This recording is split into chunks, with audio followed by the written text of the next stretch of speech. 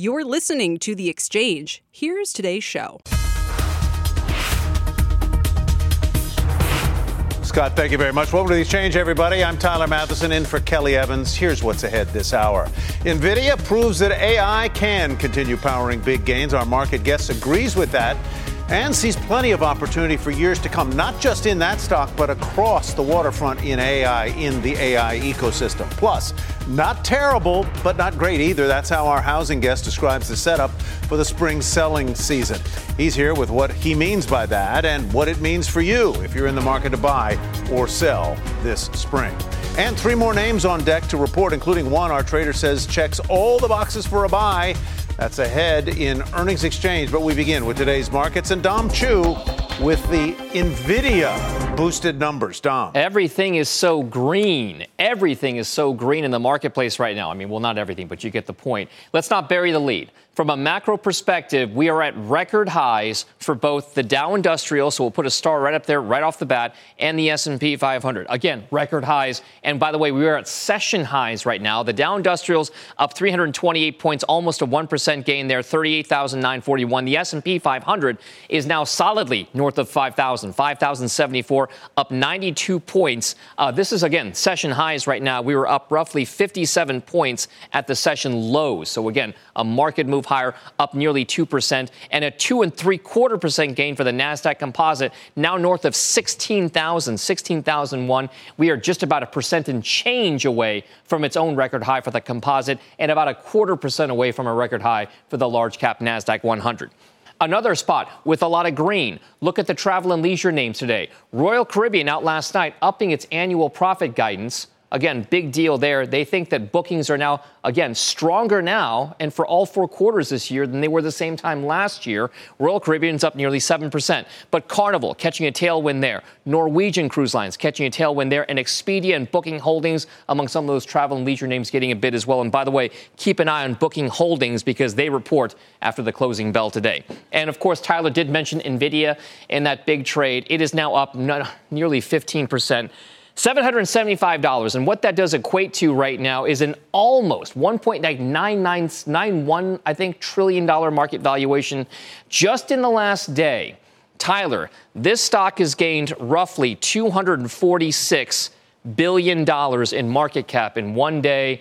Tyler, just to put it in context, that's about just like adding an entire Netflix in market value in one day alone for Nvidia. I'll send things back over to you. As this stock sits, Dom, on the precipice of $2 trillion in market value, it was not that long ago that it was just $1 trillion, so it has doubled very quickly. Dom Chu, thank you very much. Our next guest says that while Nvidia may be the poster child of the AI boom, it is by far not the only winner in this area. He sees plenty of opportunity for years to come outside of that name. Here with us, Kevin Mon, President and CIO at Hennion & Walsh Asset Management. I'm going to talk about Nvidia in just a minute, but we've got the Dow at 38,000 and change, 38,000, whatever. Is Dow 40,000 next stop here? It may be the next stop, but it may take some time to get there. Some have asked me, are we going to get to S&P 5,400? I think we get there by the end of the year, but we're going to see a pullback prior to that, and we're going to need the Fed to step in and start cutting interest rates toward the second half of the year before we see a more broader base rally beyond just the AI names. And we're at 38,943 on the Dow right now. That's not a big jump to get to 40,000. I'm not really saying that much. I mean, 1,000 points on 38,000 is not that much. So you're comforted, obviously, by NVIDIA's report here. I am. You think this casts a halo or a nice warm glow across the entire artificial intelligence area. Explain and what will be the beneficiaries? Sure.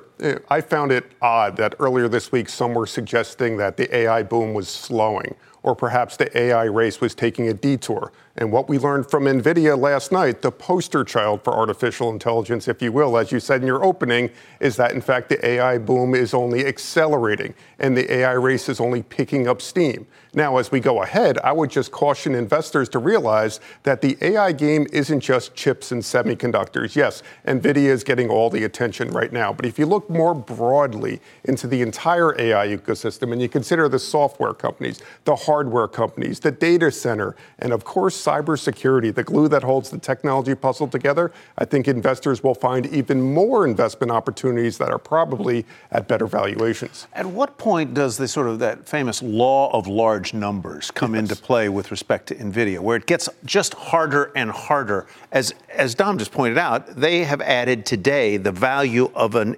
Netflix to their portfolio here. At some point, that becomes harder and harder to do. It does, but then you look at what happened from yesterday to today and the gains that investors missed out on by being afraid of that valuation or being fearful that their market cap had reached too high.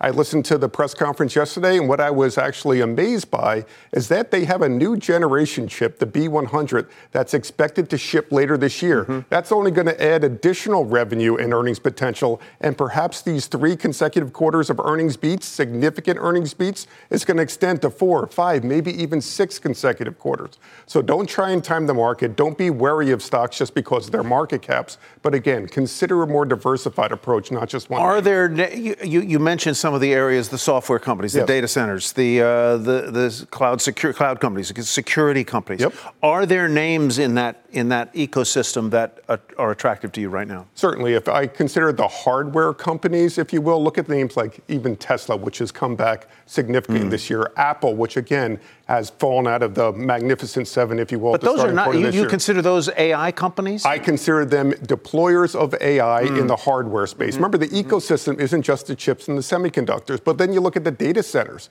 Who's going to amass all this data and process all this data? Well, we know Nvidia has a big and growing data center business, but how about other companies like Digital Realty, for example? And then on the software side, I still believe, Tyler, Microsoft's going to be the ultimate winner in the AI race. But there's going to be more than one winner. And there's other software companies, even smaller cap ones, that are going to use and deploy AI and actually grow their revenues too. Stick around, Kevin. We're going to continue our conversation. We're going to pivot a little bit. While the market has been banking on rate cuts coming soon, it seems now, based on the minutes of yesterday's Fed meeting, the minutes came out yesterday of the Fed meeting a couple weeks ago, that the Fed is now united on keeping rates higher for longer. Steve Leisman is here to explain. Hi, Steve.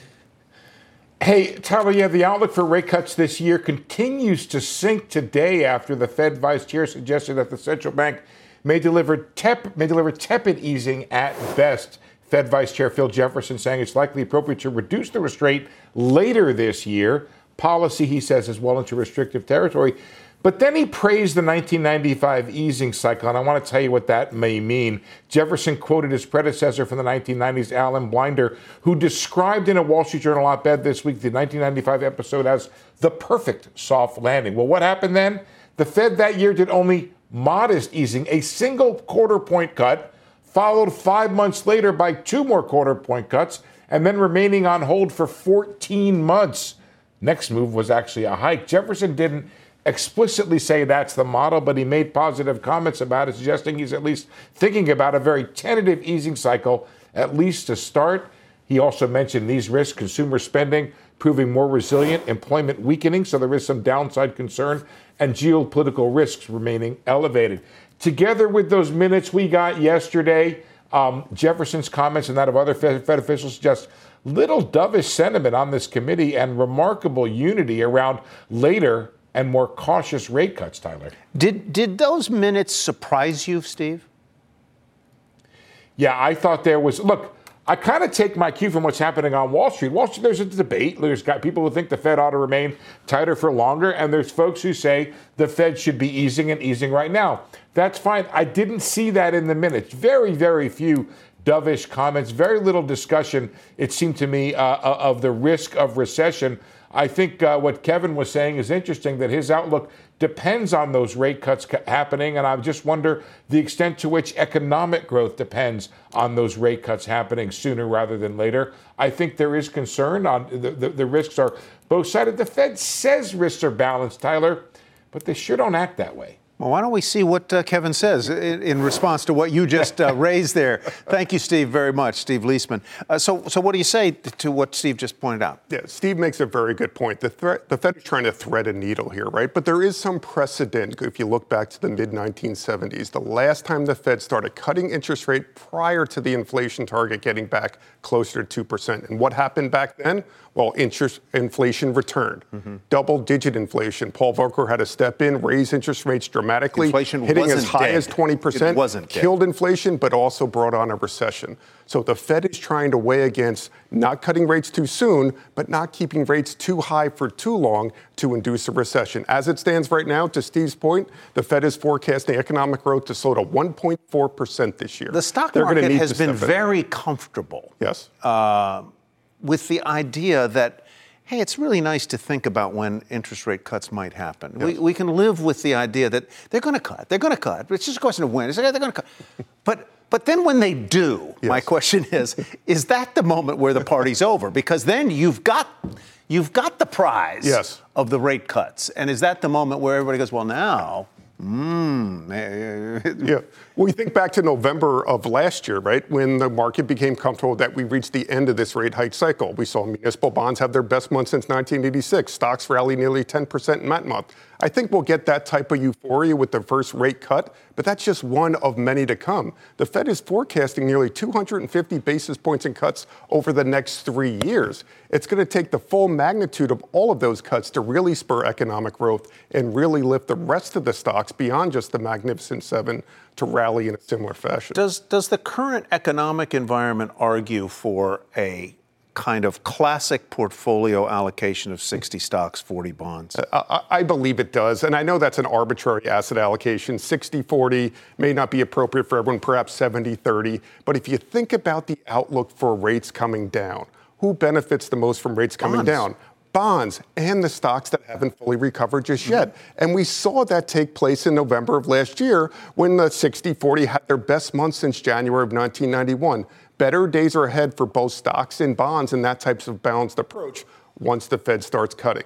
But remember, even if the Fed does cut 3 times this year by 75 basis points, as the dot plot chart suggests, interest rates will still be at a 17-year high. If I'm interested in bulking up the portion of my portfolio that is in bonds, Yes. where do I do that? I think you lean into the investment grade area of the market with this forecasted economic slowdown ahead of us, which could and potentially lead into a not high recessionary yield. period. Don't Not get high don't yield. get Look fooled at by the municipal yield. bonds, look at investment grade corporate bonds, and look at investment grade preferred securities as well, Tyler, that are still trading at significant discounts. All right, Kevin, thank you very much. Great My to be pleasure. with you. Kevin Mond. Thanks, Tyler. All right, coming up, we've got every angle of real estate covered, from the latest home sales numbers to the outlook for the spring selling season. And then we'll talk to the owner of the iconic Empire State Building for his read on commercial real estate in Manhattan. It might surprise you what it is. Plus, Nvidia earnings may be in the market's rearview mirror, at least for now. But there's still plenty of other names on deck with results. And we've got the action, the story, and the trade on Live Nation, Block, and Warner Brothers Discovery ahead in the earnings exchange. Before we head to break, check out shares of Baidu. Noted short seller Citron Research taking a positive stance and posting on X that shares should trade to 210, nearly double where they are now, and that Baidu remains, quote, the most underappreciated name in AI. Shares are up about 3% on that. We are back after this break. How about that? This is The Exchange on CNBC. All right, welcome back to The Exchange, everybody. Mortgage rates began the year below 7%, and that helped get some buyers back into the market. Diana Olick has the details. Hi, Di. Hey, Ty. Yeah, we saw it in the January sales numbers that we got out this morning from the realtors. Sales of existing homes rose just over 3% in January from December, still down 1.7% year over year, but it was the highest sales pace since August of last year. Now, this count is based on closings, so it's contracts that were likely signed in November and December, and that's when mortgage rates dropped down off that 8% October high and hit a low of 6.6% by mid-December. Today, of course, they're back over 7%. Now, inventory in January did go up just over 3% year over year, but still at a low 3-month supply. 6 months is considered balanced between a buyer and a seller.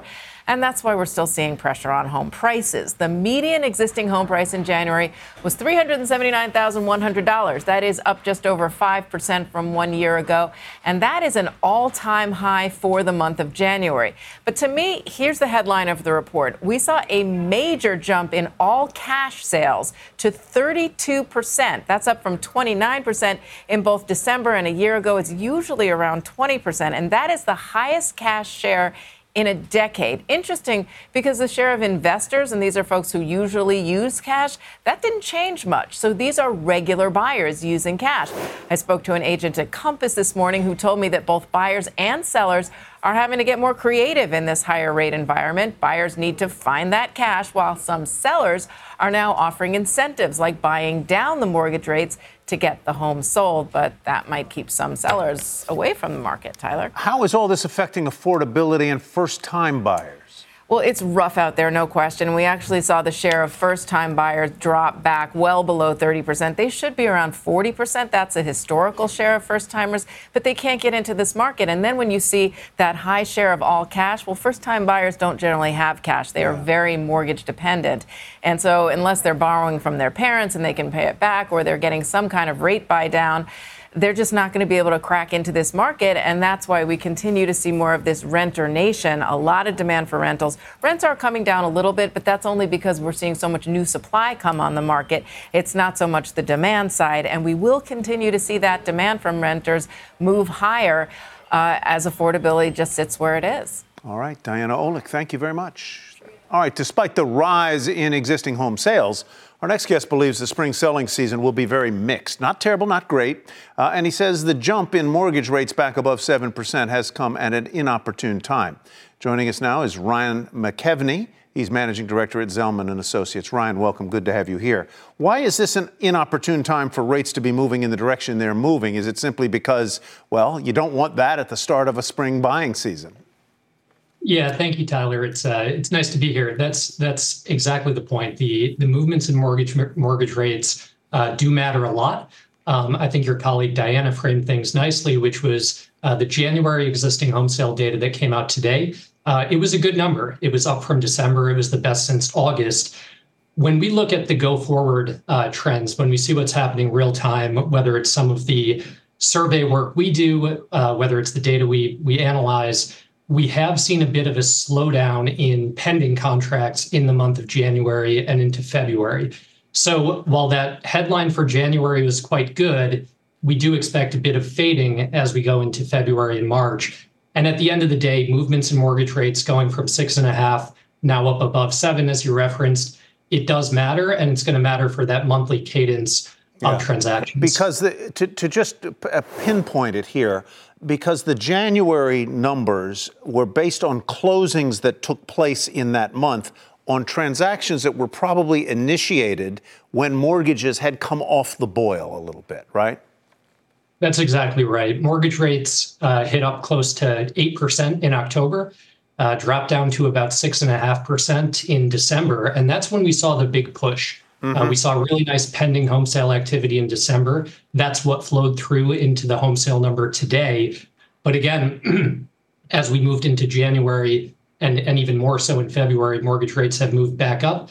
That has corresponded with a bit of a fading. And I would say 1 month doesn't make a trend. You know, we do want to see that momentum building into the spring selling season. It's when the most activity happens. But at the same time, if we have mortgage rates peak out here and move lower, we do think eventually that occurs. It's very dependent on the Fed, very dependent on inflation. Our view today is existing home sales for the full year of 24 will be up a few percent from 23. So moving in the right direction, not a V-shaped snapback, at least not this year. But we likely have hit the trough in the latter part of 2023. Are you surprised at all that prices have continued to go up, even in the face of high interest rates? I suppose the reason for that is that inventory is still relatively low. So if you don't have supply, that creates a floor under prices and maybe makes them go up. But the basic question is, you might expect with high or rising interest rates that prices would be much more restrained than they are, and they have continued to show basically pretty healthy gains. Yeah, Tyler, I would say in 2023, one of the strongest points of upside to all of the housing metrics we forecast was, in fact, home prices. It is the dynamic you referenced. We've seen very low levels of transactions. but we've also seen very constrained inventory levels. So you haven't seen the large mismatch between demand relative to that supply. And that has fueled ongoing strength in pricing. As Diana mentioned, affordability is very stretched. You have to go quite a ways back to see this level of affordability in a bad way, unfortunately. But price continues to move higher. As we think about things going forward, we do see inventory slowly starting to pick up. This month, it was up 3% year over year. We think it continues to build through the year. Eventually, all the buyers out there have a bit more to choose from. We think eventually that helps lessen the rate of price growth eventually. But in the moment today, prices remain strong and continue to move up. Are there any anomalies in the housing market region by region that you can point us to? In other words, is South Florida still blazing hot and the upper Midwest still cool, or vice versa, whatever? I would say there are a lot of market by market differences. Even within South Florida, some areas remain hot. Some have cooled down a bit. I would say most recently, the checks we've done around the country, the areas that stood out most positive to me were on the West Coast. Seattle, very strong. The Bay Area, very strong. I actually heard a guest of yours, the CEO of Compass, make a similar point today, and that's exactly what we're seeing as well. So areas of strength for the moment appear to be shifting out to the West Coast. Very interesting. Ryan, thank you very much. Have a good year. We'll be talking to you throughout it, I'm sure. Ryan McKevney with Zelman & Associates. All right, let's switch to commercial real estate now. And according to the latest data from Castle, office occupancy levels came in at just over 50% last week, and it was even lower in the New York City metro area at 43%. But our next guest says that's not the case at his properties. His company just delivered its 8th consecutive quarter of increased leasing numbers, with its Manhattan offices almost 90% occupied. Joining us now for an exclusive interview is Tony Malkin, Chairman and CEO of Empire State Realty Trust, owners of the Empire State Building. Tony, welcome. Good to have you with us. How are you beating the market here with an occupancy rate pressing in on 90% in your properties when the broader numbers are much, much lower in the New York market and nationally for office properties? Well, Tyler, thanks for having me. Look, we've got continued demand, at least nearly 1 million square feet in 2023. And I think what we've proved quarter after quarter is that it's the flight to quality. And it's flight to quality, by the way, in property and balance sheet, amenities, locations. We did the work and invested over $1 billion in portfolio upgrades with modernization, amenitization, energy efficiency, indoor environmental quality to make our properties future ready. And the results are, as you mentioned, very strong. Empire State Building, our leased percentage increased 720 basis points year over year. 1359 Broadway, 730 basis points year over year. So it's about top of tier, it's about in your price point, and it's about delivering a product and a confidence for the people who want to bring their folks back to the office. Are these commercial properties that you have? I was looking at a list of your properties, or the biggest ones in New York. It was very interesting, actually, because it was not just office. LinkedIn is your biggest tenant. Am I right on that?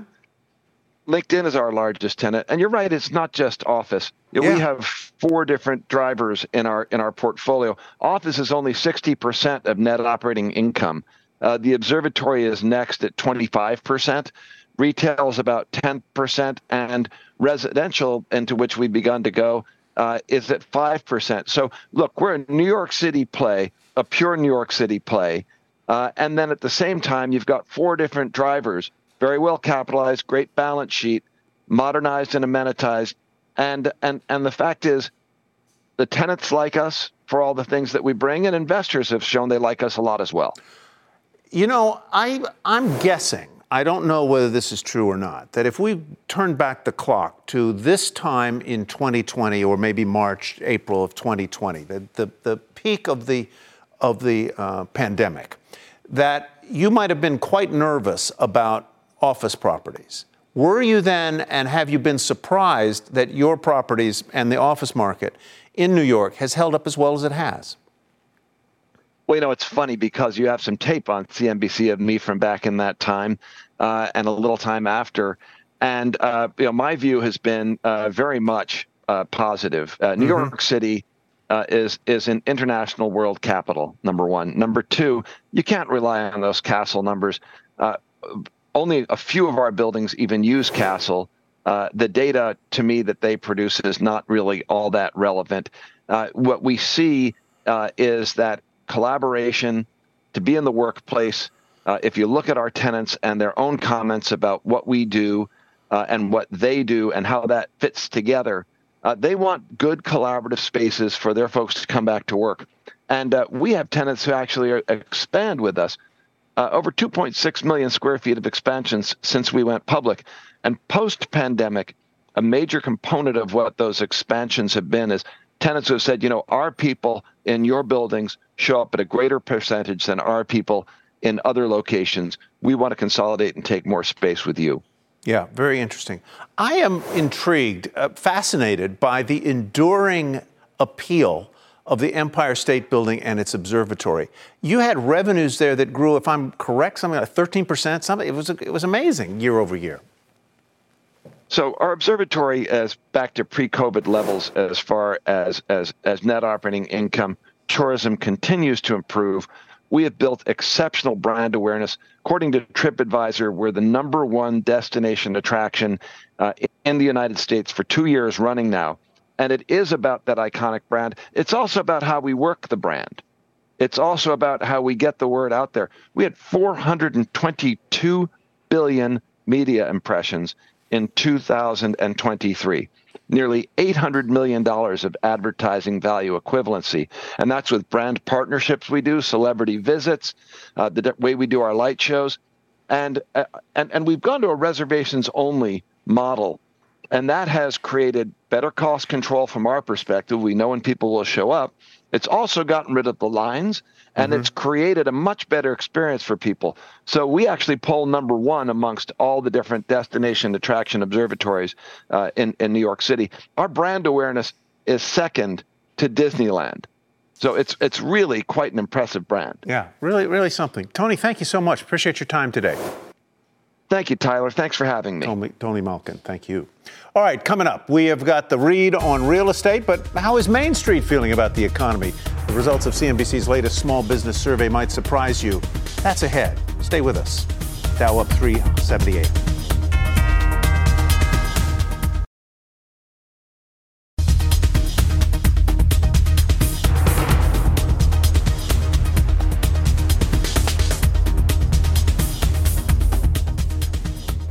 There is the Dow, really near session highs. It briefly dipped over 39,000 for the first time ever just moments ago. There you see it right on the doorstep. There it is, 39,000. I asked for it and it delivered right there. It knows. It knows what to do when Tyler's talking to you. Let's go to Kate Rogers now for a CNBC News update. How'd you like that, Kate? I said 39,000 and there it went. Absolutely incredible.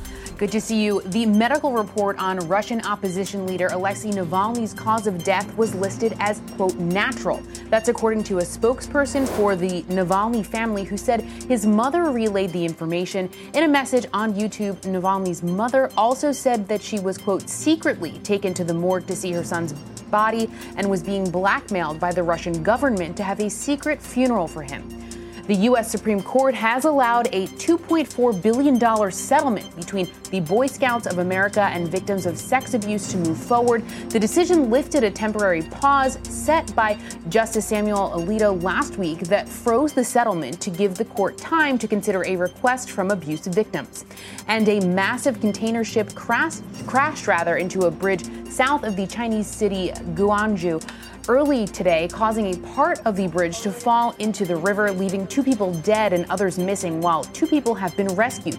Authorities are looking into the cause of that crash. Tyler, back over to you. Wow, that's amazing. Kate Rogers, thank you. Coming up, we're going to talk live entertainment, fintech, and big media in the earnings exchange.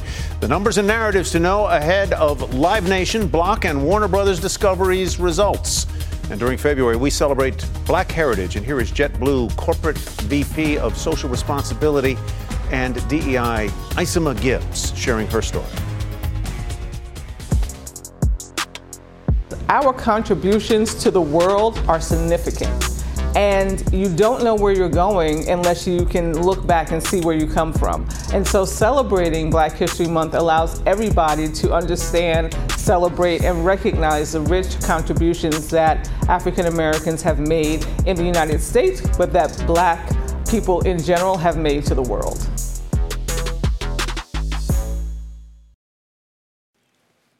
Welcome back. Earnings season continues, and we've got content, concerts, and cash on the docket right now. We're going to look at Warner Brothers Discovery, Live Nation, and Block in today's earnings exchange. And here with our trades, Quint Tatro, Jewel Financial founder and president. Quint, welcome. Let's start off with Warner Brothers Discovery. Those shares down nearly 40% over the past year. Deutsche Bank watching content on both the big and small screens as the company looks to grow Max subscribers and cash in at the box office with Dune Part 2 and Joker 2. The Street also listening for any details on the launch of its sports streaming venture with Fox and ESPN. But you, Quint, are not impressed here. You're a seller. Why? Yeah, good to see you, Tyler. Thanks for having me back. This one is tough. It looks trap-like. I mean, on all accounts, this would be normally an attractive stock to us. It's trading 0.5 book, 0.5 sales. They're looking to return to profitability with $2 billion in cash.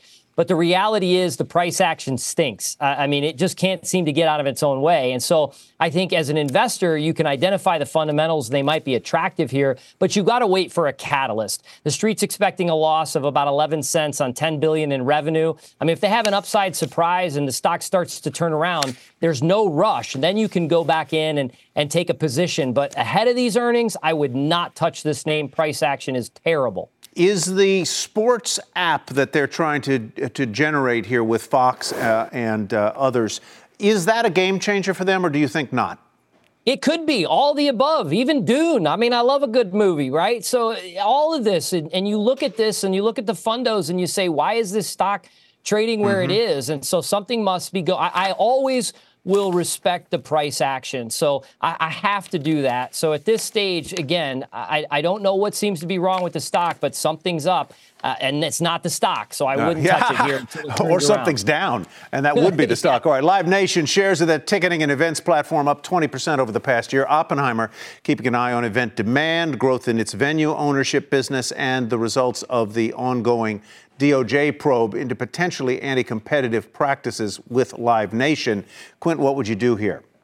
Yeah, you threw out some good ones today, Tyler. Live Nation is interesting. I can wear two hats with this one. In the investor camp, I can't touch it. $6 billion in debt, a hangover from COVID. It's just not for me. But it looks interesting for a trade.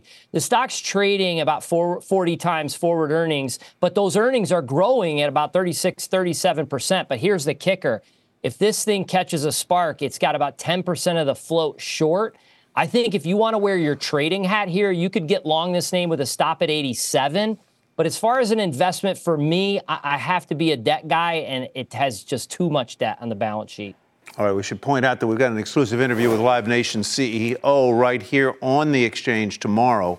That's at 1 o'clock. Michael Rapino will join us. Finally, let's move on to Block. Shares there down 7% in a tough year that included a 2-day outage and a scathing short seller report. Jefferies hoping its seller and buy now, pay later services can offset weaknesses in the cash app. Quint, what's your trade here on Block? They've got a lot of cash. Yeah, this one I like, Tyler. I'd be a buy on this name. It sort of checks all the boxes for us. So we have little to no debt, $6 billion in cash. Their forward estimates, if they hit them, it trades at a multiple of about 21, and that would be about 60% in growth. And ultimately, it's an unloved stock. And in this environment, it's hard to find stocks that have attractive fundos, they're set up well, and they're not already run. And this one is kind of checking all those boxes. So I like this name. It's the buy on our list today. I want to get your reaction to the Dow crossing 39,000 for the first time, 40,000 in its sights, up 1,000 points in 31 days. Happy? It's fantastic, right? I mean, we work with retail investors every day. They speak Dow. Even though we all care about the S&P, they speak Dow, and I think when it crosses 40,000, they're gonna take notice. In my opinion, still the most hated bull market I've seen in a very, very long time. $7 trillion on the sidelines in money market. People are just super scared of chasing the indices, but what they got to do is look under the hood. Small caps, emergings, other interest rate sensitive areas are not as stretched as the Mag 7. So this market, if we get a subtle downtick in rates, the other areas could take off, and that's what we like here. The opportunity for this bull to spread its wings to other areas and keep going. All right, Quint, thank you. Appreciate it. Quint Tatro, Jewel Financial. Coming up, the Fed expressing both optimism and caution on inflation at its last meeting, but our latest survey shows Main Street has already broken out the rose-colored glasses. We'll dig into those findings next.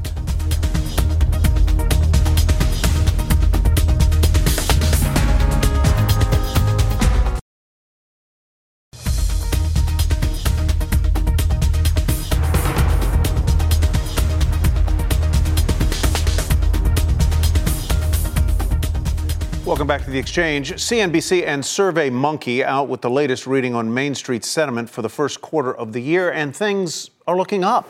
Kate Rogers has more. Hey, Kate. Hi again, Tyler. Our small business confidence index shows owners are feeling more optimistic, with confidence hitting 47 out of 100. That's up 1 point from last quarter, also just below the all-time high hit back in Q4 of 2020. It's also the highest reading since Biden took office. We surveyed more than 3,000 small business owners for this poll. The number of owners who describe the economy as excellent or good also hit its highest level since we began asking that question 2 years ago at 28%. That's up 10 percentage points year on year. Inflation, though, still a stubborn issue for owners. Nearly a third of owners say it's currently their biggest risk to business. That's more than double the amount who cite consumer demand, interest rates, labor shortages, and supply chain disruptions as key issues. It's also going to matter, of course, as we head into the election. 60% of small business owners said inflation and interest rates were their top issues when deciding who to vote for in November, tied with economic growth. 50%, Tyler, said they'd focus on tax policy when choosing a candidate. Back over to you. All right, it's an election year, Kate, as you may have noticed. How do owners view the president's performance as a steward of the economy? It's so interesting. So about 33% say that they do approve of the job that President Biden is doing. That's slightly higher than we've seen in the past, but 2/3 say that they disapprove. And it's just kind of fascinating as we're watching this positive economic data coming out, but President Biden not necessarily getting credit for it, at least amongst the Main Street crowd. So we'll certainly be watching that as we head toward November. Kate, thank you very much. Coming up, shares of this financial services company climbing nearly 13% over the past year. It's the mystery chart. But it's underperforming its peers. The street worried new late fee rules are going to take a chunk out of revenues, but Deutsche Bank says the market is underestimating the potential offsets. We'll explore that next.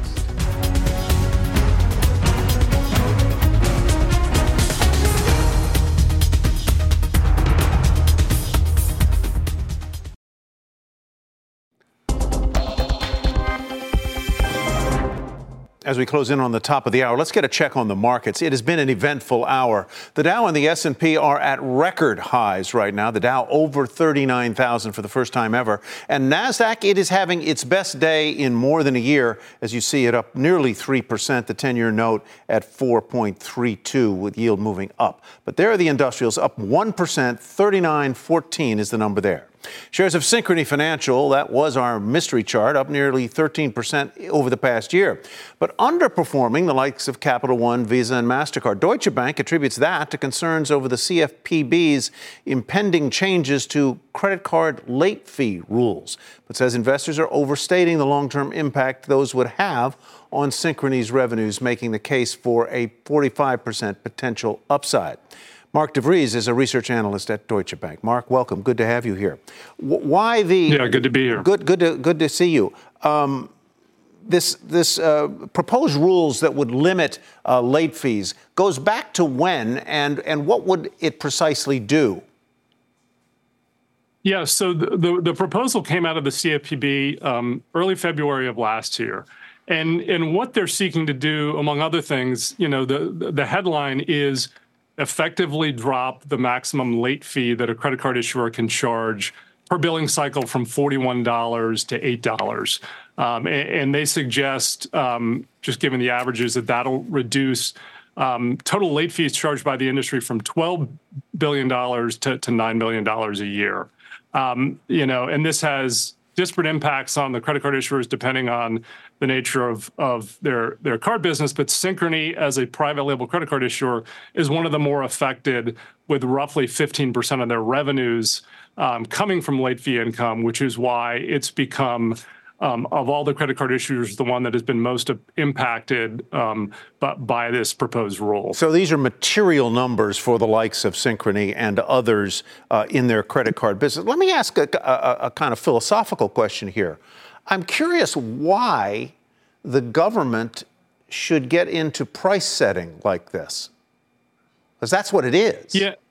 Yeah, it's a good question. I think it's part of a broader initiative by the Biden administration to eliminate what they consider junk fees in the credit card industry. And this is one of the last remaining substantial fees that are charged to consumers.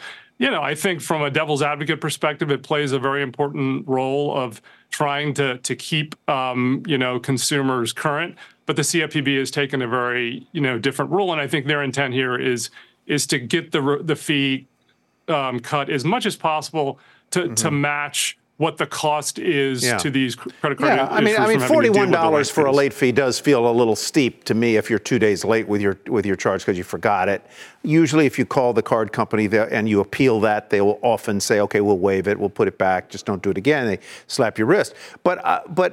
But cutting it, for the government to say, "Okay, you got to cut it to $8," I don't know. That seems a little. I don't know. It just seems a little curious to me. Now, let's talk about some of the countervailing things that, should these rules go into effect, that the credit card companies can do to blunt the impact.